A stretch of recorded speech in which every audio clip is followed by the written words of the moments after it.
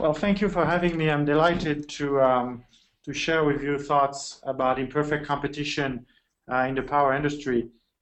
The title of the presentation is From Enron with Love because Enron is probably the best case study of imperfect competition, and I think the California crisis illustrates all the pitfalls that can befall the power industry and how market power can be exercised. So Enron, of course, is very unfortunate for the people in California, but for us in academia, it's an endless supply of case studies and examples. So I guess the love is for us. There are two, when you look at the power industry, there are 3 points I would like to make today. The first one is that the standard model of the power industry, or the standard model of any industry really, assumes perfect markets. And we understand those models very well. They provide nice results that we are fully comfortable with. In reality, of course, markets are imperfect. There are some frictions that allow market participants to exercise market power. There are two particular frictions I'd like to explore with you today. The one is the short-term manipulation. Short-term manipulation is really manipulation in the spot market. This is something we see in many industries.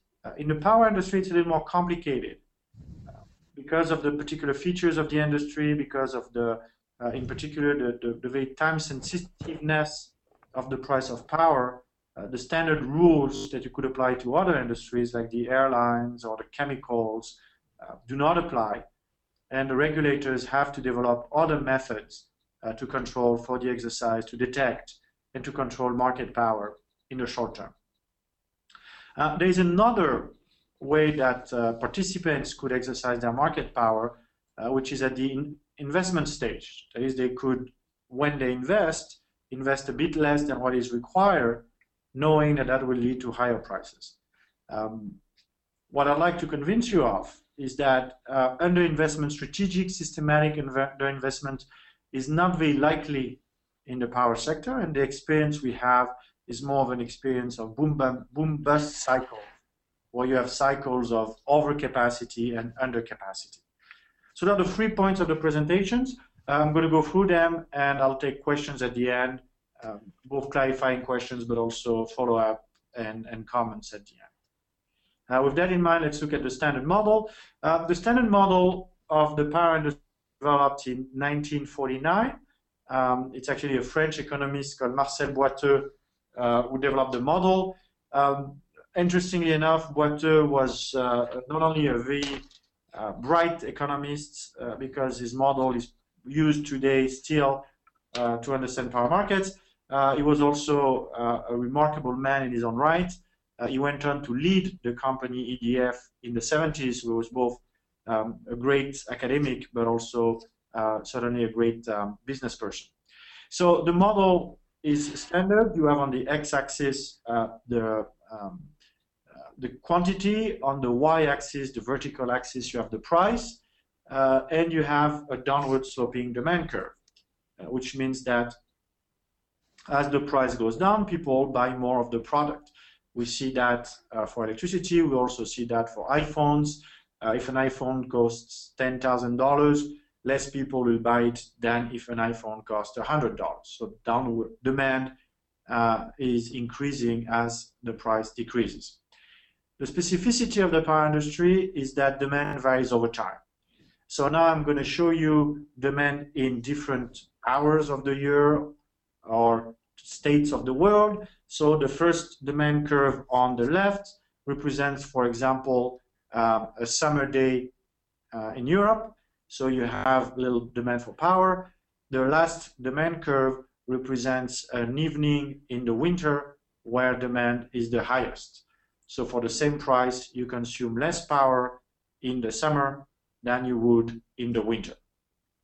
The specificity also of the power industry is that the good you produce, electricity, is non-storable.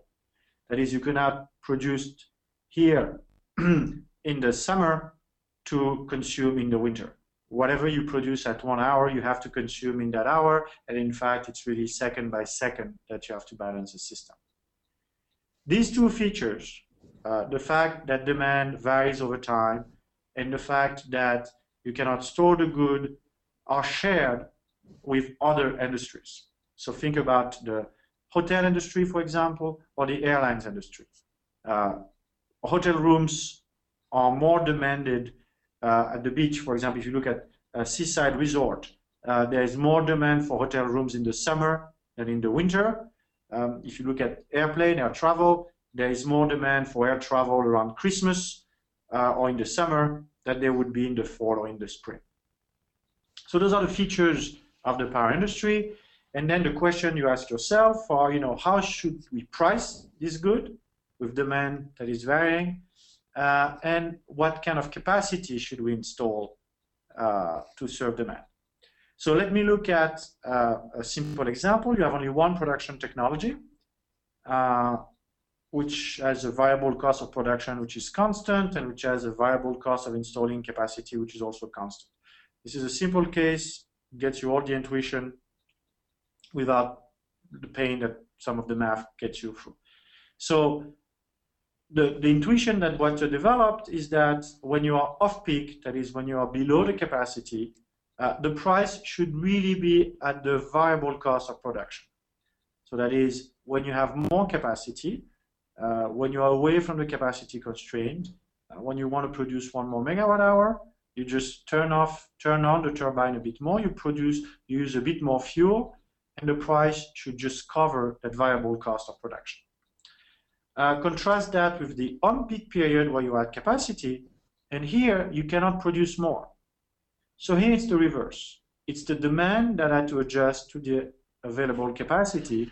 So the price increases, the price goes up precisely to the point where demand matches capacity.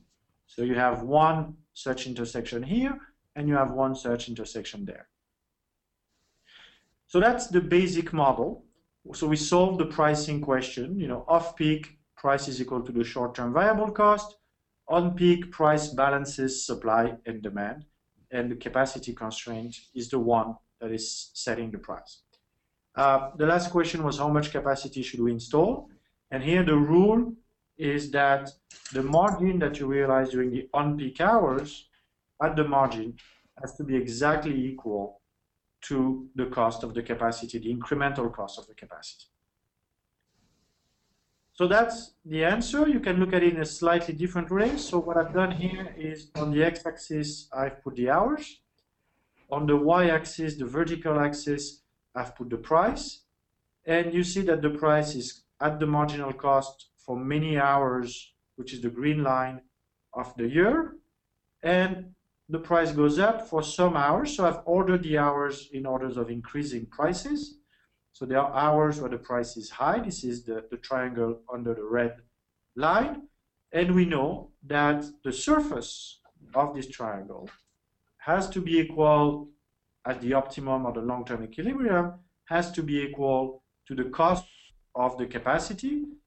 And we also know from engineering that the cost of that capacity today in Europe is around 60,000 euros per megawatt per year. So if you want to build a peaking capacity, it costs you 60,000 euros per megawatt, and in equilibrium that has to be equal to the operating margin, which is the surface of the triangle. So 60,000 euro per megawatt, if you want to look at it one way or the other, it could be 20,000 euro, it could be 2,000 euro, for 30 hours. It could be 3,000 euros for 20 hours. Essentially, it means that for a few hours during the year, the price will be 1,000, 2,000, 3,000 euros a megawatt hour. Off-peak, the price will be much lower. The green line, in fact, is around the variable cost of production. The variable cost of production, depending on the technology you use, it is around 20 or 30 euros a megawatt hour, maybe up to 40 euros if you put in a carbon tax. So what you see here is the fundamental nature of the power industry. You have off-peak hours with prices at about 20, 30, 40, and you have on-peak hours when the price could be much, much higher, when the price could be about 100 times more. And this is what makes the power industry different from any other industry. when you look at the airlines, when you look at the hotel, maybe you get a factor of 4 or 5 between the off-peak and the on-peak. In the power industry, the microeconomics, the basic micro, gives you a factor of 100 between the off-peak and the on-peak. So that's the basic microeconomics. And if the markets were perfect, this is what we would see. Now we know the markets are not perfect. And the great story is the Enron story, which is probably the clearest and the most documented abuse story about abuse of market power. So before we describe that story, let me ask you a question, and there'll be a poll question coming up to you about Enron, whether they were evil people or not. And you can answer that question, and then we'll discuss the story of Enron. So essentially what happened is that in 1996, the California state decided to deregulate its power industry. So they created a market power, a market for power. The market for power opened in 1998, and it started working very well. But by the summer of 2000, really by the fall of 2000, the prices of power in California started to go up to reach levels around $1,000 a megawatt hour and more. And they had, at some point, blackouts. So at some point, there was less power coming into California than demand for power. And they really had to implement rolling blackouts. So the system operator had to shut down power in some parts of the state at different hours. So that was a big catastrophe. That was a complete debacle that really paralyzed the state. You can see the poll results, Thomas.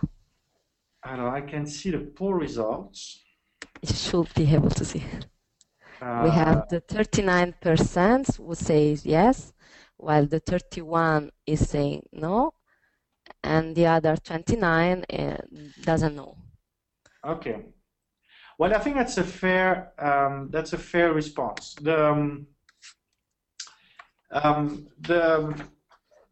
story is that what happened after the fact is that there was an inquiry. The Californian government shared the view of the first group of people. So they said, this Enron was manipulating the market. They created false shortages and so on and so forth. And there were some inquiries. There was a judicial inquiry. And some tapes were uncovered that showed conversation between the traders at Enron among themselves and between the traders and the producers. And the tape showed that Enron people literally took some actions to increase their profits and took willingly the risk of shutting down parts of California. So in a way, they were manipulating the market to increase their profit, to maximize their profit without taking care of or paying attention, being sensitive to delivering power to the good customers of California. So for the first group of you, yes, they were in fact manipulating the market. However, and I think that's an important point, however, what they did was manipulating the existing rules. So in very few instances were they breaking the rules. So the rules were very complex, were ambiguous. They left a lot of room for arbitrage. They were very imperfect. And what the traders did was mercilessly, and to a certain extent without much remorse, exploiting the loopholes in those rules. So that there are two lessons that come out of California. The first lesson, which I think is legitimate, is to say, when the traders, or more generally the power producers, are going to try to make as much money as they can for their shareholders. So you should be mindful that if they have an opportunity, they'll try to increase their profits. And to a certain extent, you could argue that that's what they get paid for.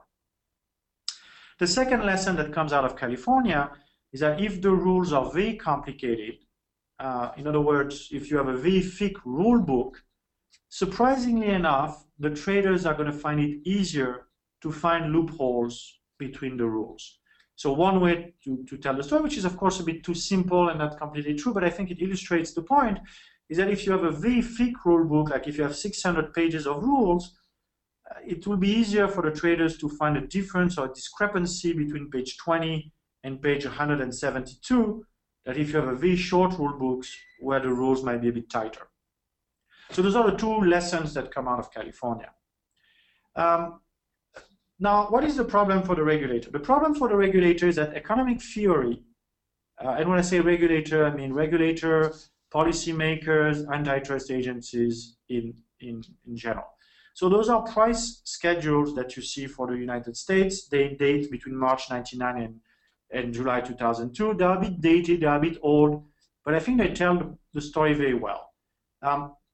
As I told you before, you need to have hours where the prices are very high for these markets to work, because otherwise people would never recover their capital costs. They will just cover the variable cost. So you need those peak hours where the prices are very high. The question for the regulators is, when you see those spikes, are they natural and normal, and are they just a normal cost recovery process, that is, they just cover the fixed cost, or do they signal that some market power is being exercised? And this is a very difficult question to answer, because in other industries, again, you see prices at 100, when prices spike to 200, 300, for a hotel room, 3 times the average rate, or for a plane ticket, 5, 6 times the average rate, you could say, well, there's something fishy going on, and you could potentially use that information as an inquiry. In the power industry, prices that are above 100 times above the normal rate are not uncommon and can be justified economically. So the challenge for the regulators is how many spikes are right, or what is the right level of spikes. To uncover the challenge, I propose we now dive into the two ways that markets could be manipulated. The first one is short-term manipulation, and the second one is long-term manipulation. So the short-term manipulation, the best way to understand that is you look at the market without manipulation. So you have, on the red curve is a standard supply curve, and I've represented it stepwise, so I have multiple technology, you have a supply curve, and the blue curve is a demand curve. And if there is no market power, the suppliers are going to produce power and sell it at the short-term marginal cost. Now, when you look at market power, what's going to happen is that the price is going to be much higher than the short-term marginal cost. And again, the question you want to ask yourself is this high price higher than what we believe is the short-term marginal cost, that is the fuel cost? Is that high price the reflection of normal cost recovery, that is, you want to recover your fixed cost, or is that an indication of market manipulation? So the first thing you're going to look for are price spikes as a potential way that the market be manipulated. That is, producers, knowing that demand is very tight, are going to raise the price, and are going to raise it not only above their short-term marginal cost, but also above the level that would enable them to recover their investment cost. The second type of market manipulation is quantity reduction, and this we observed in California. So I give you an example. See, if competition was perfect, our producers, which have the 2,000 gigawatt hour of quantity to produce, would produce 2,000. Given supply and demand, the price would balance itself at 20. So this point here is 20. And the profit that those producers will make is 20 minus 10 times 2,000, comes about to 20 million euros. Now, producers could also reduce their production level. So what they would do then is that instead of producing 2,000, they could produce only 1,000. If they do that, they're not going to have an impact on the demand curve. The demand is going to be the same, but then you see that the price is going to be the balance between demand and supply. The price is going to be set at 50. So all of a sudden, they will get a profit of 50 minus 10, which is 40 over the volume of 1,000. So they'll get a higher profit by producing a lower quantity. So by reducing their production, they increase the price, and in some instances, that price increase more than outweighs the volume reduction. And we have evidence from the tapes that this is what happened during the California crisis, that some of the traders voluntarily shut down power plants or reduce the production at power plants so that the price goes up. So that's the second way you can manipulate markets in the short term. So what can we do to mitigate market power? There are two ways that regulators can mitigate market power.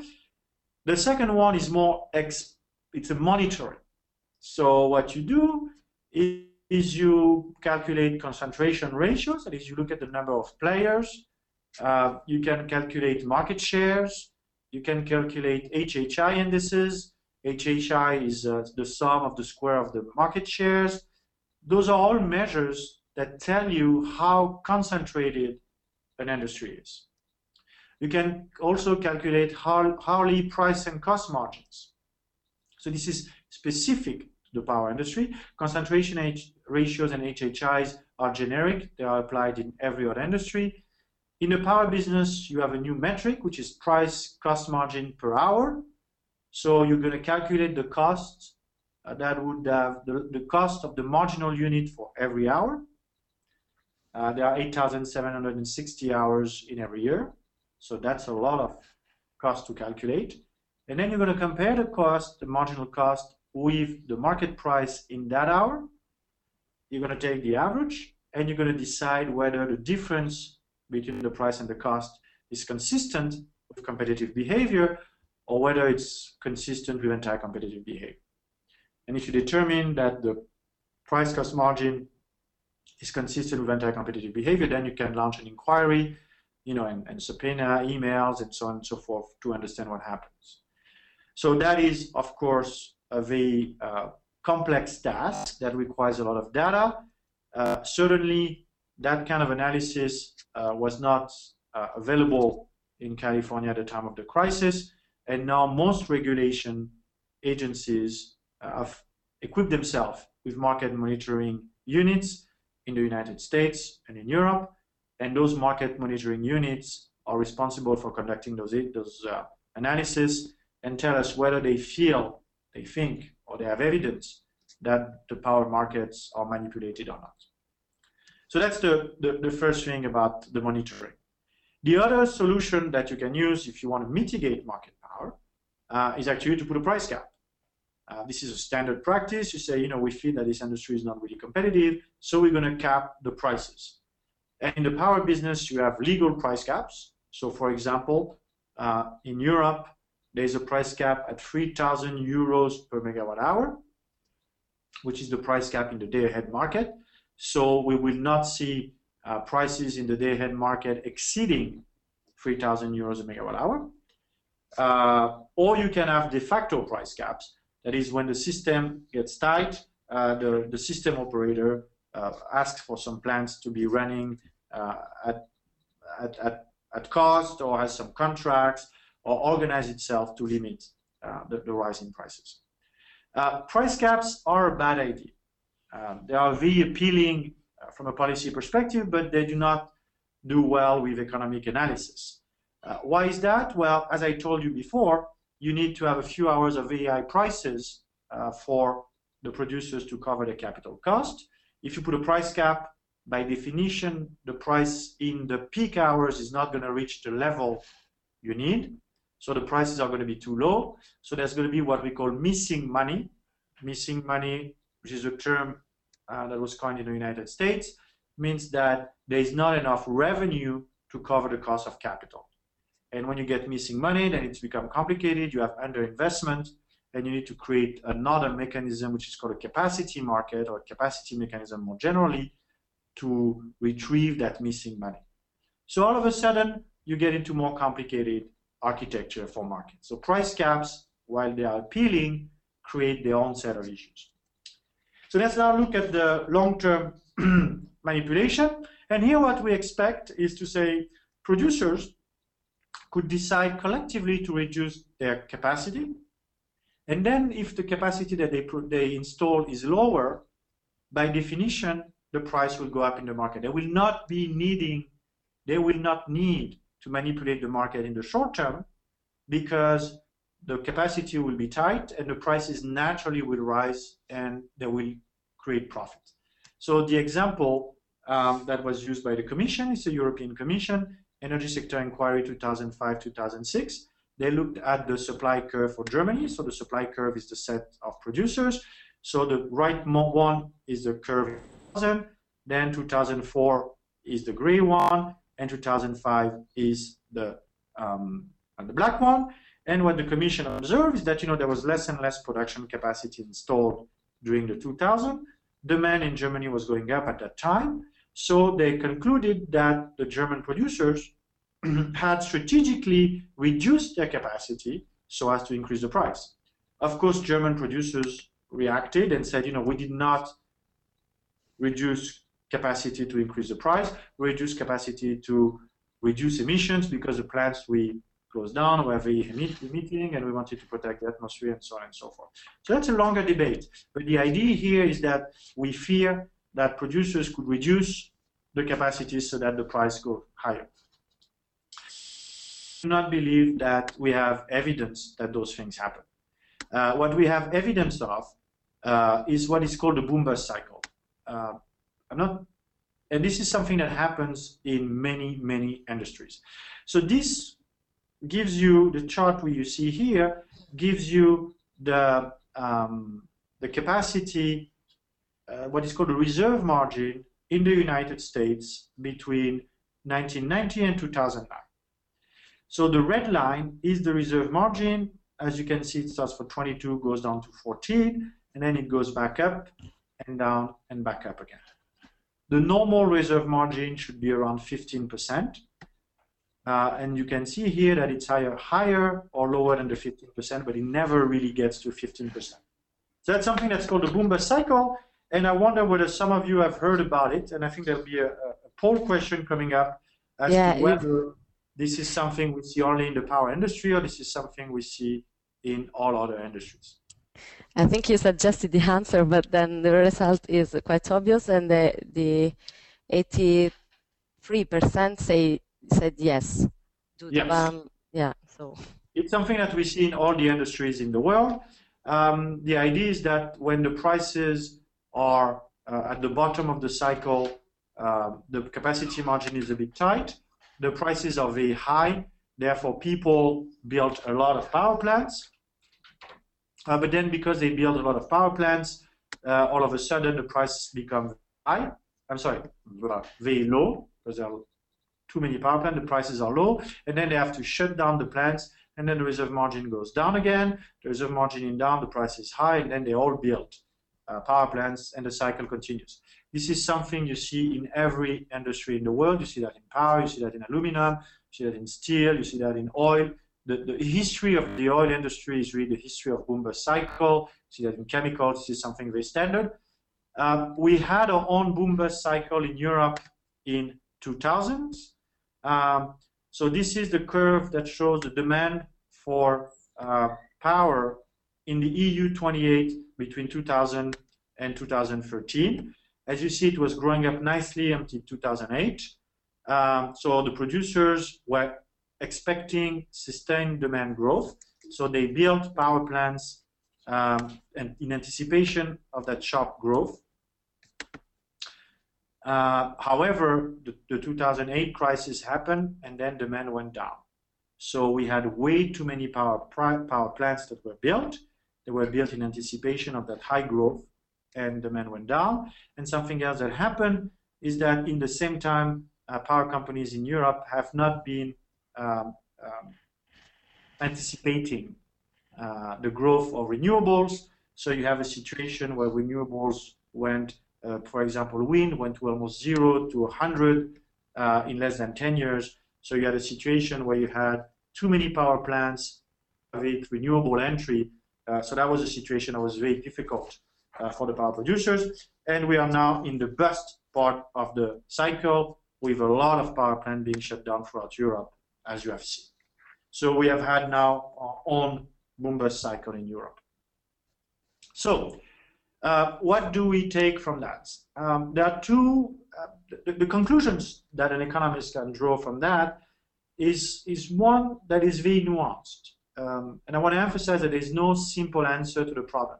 On the one hand, we know that energy-only markets, that is normal power markets, are imperfect. We know that they are prone to boom-bust cycles, like every other commodity known to man. We know that there is a risk of involuntary curtailment. So in the boost cycle, there may not be enough power plants, and we may have to see the price go very high, and we may, in some instances, have involuntary curtailment of customers. That, I believe, can be handled by demand management. So the risk, I believe, is limited, but there is a risk that you have involuntary curtailment of customers.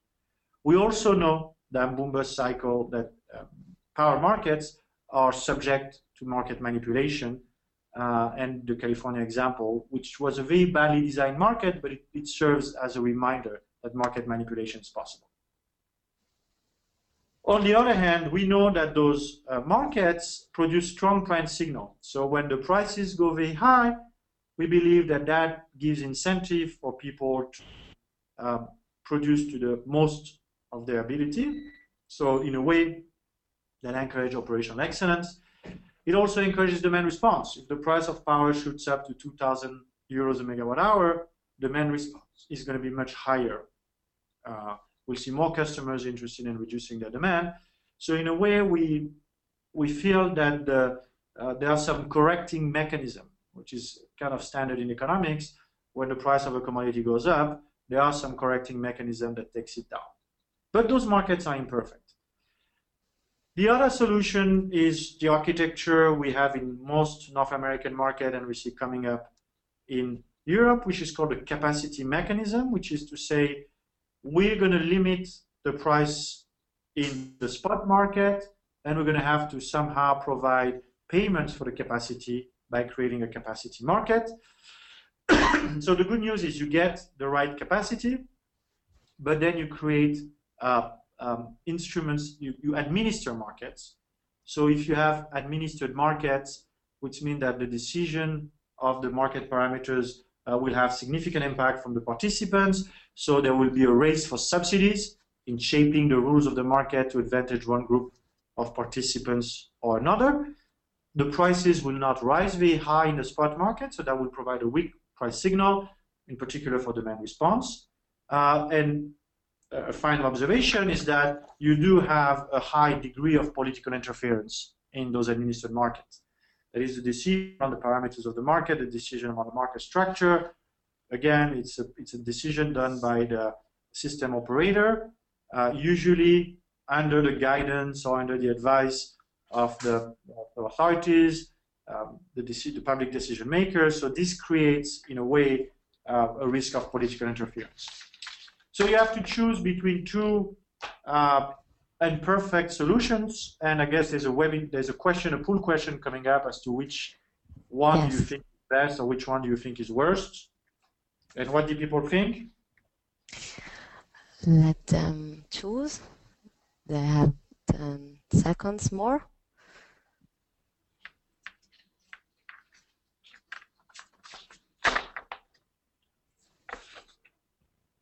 I'm going to close now and sharing the results.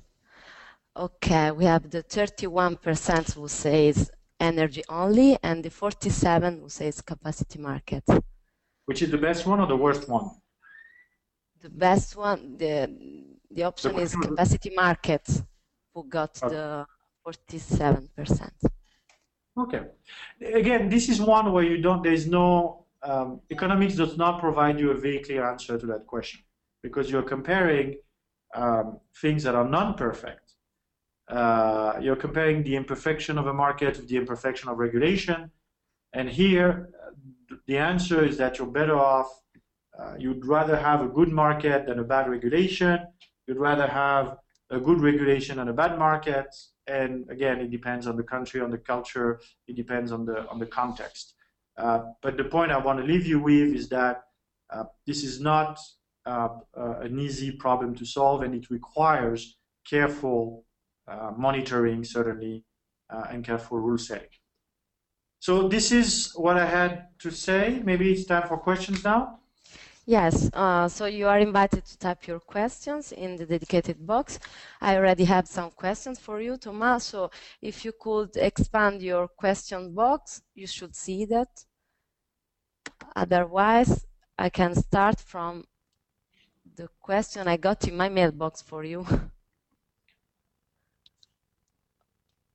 Okay. Okay, can you read it or there was a first question about has Europe got it wrong with the market-based approach? That's of course the main question that one should ask oneself. And again, when you look at the end of the presentation, it depends whether you believe. Again, there's no single perfect answer, and it's one of those things that is sometimes frustrating about economics, but there are some issues for which we have the answer, and we tell you, for example, the price goes up, demand goes down in most cases. So there are things we understand. There are things where the answer is it depends.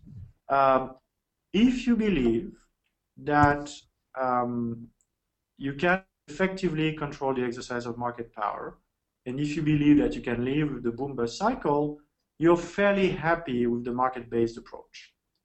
If you do not believe that, then you say, the market-based approach has not been successful and we should try something else. One of the redeeming features, or one of the nice things about the market-based approach, is that it has shifted the risks. When you have the boom-bust cycle, we had, for example, in other periods in many systems, you had a bit of overcapacity. So the producer, in the 70s, there was an economic crisis, and we have an example where the production was built anticipating high growth, and in fact the growth was much lower. So there was a bit, there was in some instances too much capacity compared to demand. So at that time, the excess capacity was paid for by consumers. This time around, the excess capacity that we see in Europe was paid for by the investors. So in a way, the virtue of the market-based approach is that the people who actually, the investors, who allowed the managers of those firms or encourage the managers of those firms to build too many power plants are the one paying for the cost of the mistakes and not the consumers. So in a way, there's something virtuous about the market approach. I hope that answers your question. Thank you. We have 10 minutes, maybe more if you can, left to answer so many questions you should find in the question box. Okay. Can you read them? Yeah, there was something about the term in capacity market. A well-defined capacity market is going to be necessary to compensate to uncertainty in prices stemming from the impact of intermittent renewables. Do you agree? Actually, this is a very technical question, and the answer is no, but it's a complicated answer. When you have renewables, what happens is essentially you reduce the demand that is to be met by what you call the conventional capacity, thermal and nuclear capacity, which is a conventional capacity. So if you add windmills, well, you have less demand to be met by those conventional power plants. The second thing that happens is that you have a little more volatility, where it's sometimes much than a little more. Sometimes you have more volatility in the demand, residual demand between 1 hour and the next, because not only do you have the volatility linked to demand, but you also have the volatility linked to the production of renewables, which, as we all know, is variable production. So you do have more volatility, but when you start running and doing the math, it doesn't change the problem. The problem is the same, except that you have a demand that moves a bit more and a demand that is lower. So adding renewables does not change the fundamental result that I showed you before. The first result I showed you about prices off peak on peak are the same, except that now things are moving a bit more. So utilities in Europe are using renewables as an excuse for a capacity market. It doesn't, or capacity mechanism in general, it is not supported by economic analysis. What economic analysis would support is that because of renewables, you have more volatility, so you would need more flexibility. That is, you need power plants that are able to ramp up more quickly, or you would need more storage, or you would need customers that are able to reduce their demand more rapidly. So if anything, the rise of renewable would be more a signal for flexibility rather than capacity. This is a very short question to a complicated story. I'm not saying it's more complicated than that, but that's just that's just a short answer. Okay, there's a question about demand side response is lower in markets where there is a capacity market, but my understanding is that in PJM the demand side is very active. That's a good question, and I like it because I think it highlights one of the central points that we know about power markets. You're absolutely right. There's a very active demand side in PJM, which is when you are a power supplier.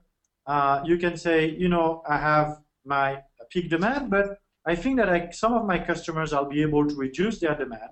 So you can bid your demand reduction into the capacity market. What we have seen is that there is actually market power from the supplier in the capacity markets. So the power suppliers say, look, you know what, we're going to bid 10 gigawatts of demand response into the capacity market, but there's no way to measure how much demand response there will actually be. So in fact, we have evidence that they have bid more demand response that they really are able to deliver to get the prices in the capacity market to be lower, which creates advantages for them. So you're absolutely right that demand side is very active, but demand side was actually, people believe, and there is some evidence, manipulated by the power supplier.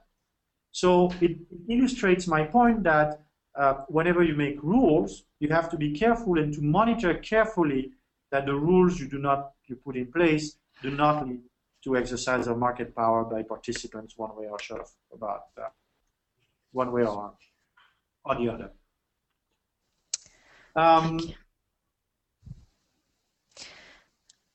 I'm dealing with lots of questions.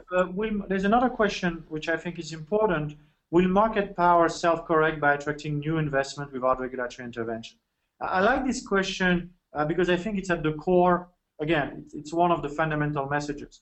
The answer to my question, and I understand it's not going to be very, to that question, I understand it's not going to be super satisfying, is yes, in the long run. So market power will correct themselves. So if there are too few power plants, the prices will go up, and investors will build those power plants because they see opportunities for profits. On the other hand, in Europe, we see right now that the prices are very, very low because there is overcapacity, and the producers are shutting down capacity. So yes, power markets correct themselves. Without regulatory intervention, the investors, when they see a profit opportunity, they build the power plant, and when they're losing money on the plant, they shut it down. The problem is that they don't do that perfectly and immediately, but you have those boom bust cycles that we described. And then the question is, can we as societies live within those boom bust cycles, or do we think they are unacceptable for a variety of reasons?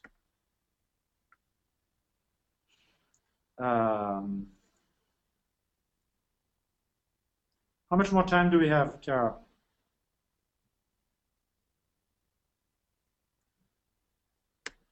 Hello?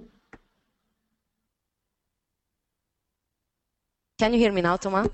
Can you hear me now? Yeah. About 5 minutes. My microphone was muted. Would you like to stop sharing your screen now? We can see only you instead of your.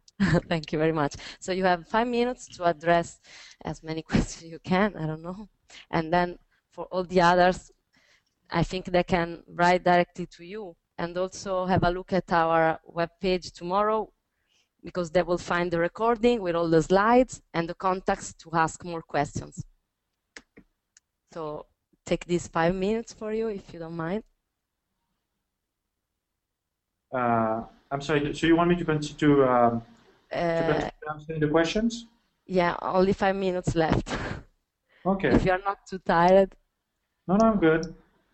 Because they seem so interested. Maybe we should organize another debate on it, because they seem our audience. It's a very okay, there was a question about backup capacity. That's a very again, what people sometimes there's a bit of a confusion. The way power markets are run in practice is that you have at every point in time megawatt hours that are being produced and consumed. But at every point in time, you also have what is called operating reserves. So when you run your power market, you run both a market for the power, the megawatt hours that are going to actually light your light bulbs, but you also run a market for reserves. And reserves are power plants that are not producing, but that can produce very rapidly more megawatt hours if needed. This is the up reserves. And those are also power plants that can produce very rapidly less megawatt hours if and when needed. So the issue of renewables, and I've seen the question coming up on renewables and intermittency, is not an issue of capacity. It's an issue of reserves and flexibility. So what people would argue is that when you add intermittent, you need less capacity for thermal plants because you have those megawatt hours coming from the renewables, but you will need a bit more reserves because you want some power plants that are ready to ramp up and ramp down very quickly to absorb the intermittency of the renewables. Now, to be perfectly honest, this is a debate within, so this is very clear and everybody agrees with that. Now, how much more reserve do you need? Do you need to double your reserve? Do you need to treble your reserve? Do you need only 1.5 the reserve? What kind of reserve you need? This is something that the electrical engineers are still working on. This is where the research is going, and the electrical engineers are producing models. They are testing those models. We are learning by doing it. The last I heard, and I'm not saying it's the final version, the last I heard is that the cost of additional reserves was not negligible, but was not a big deal.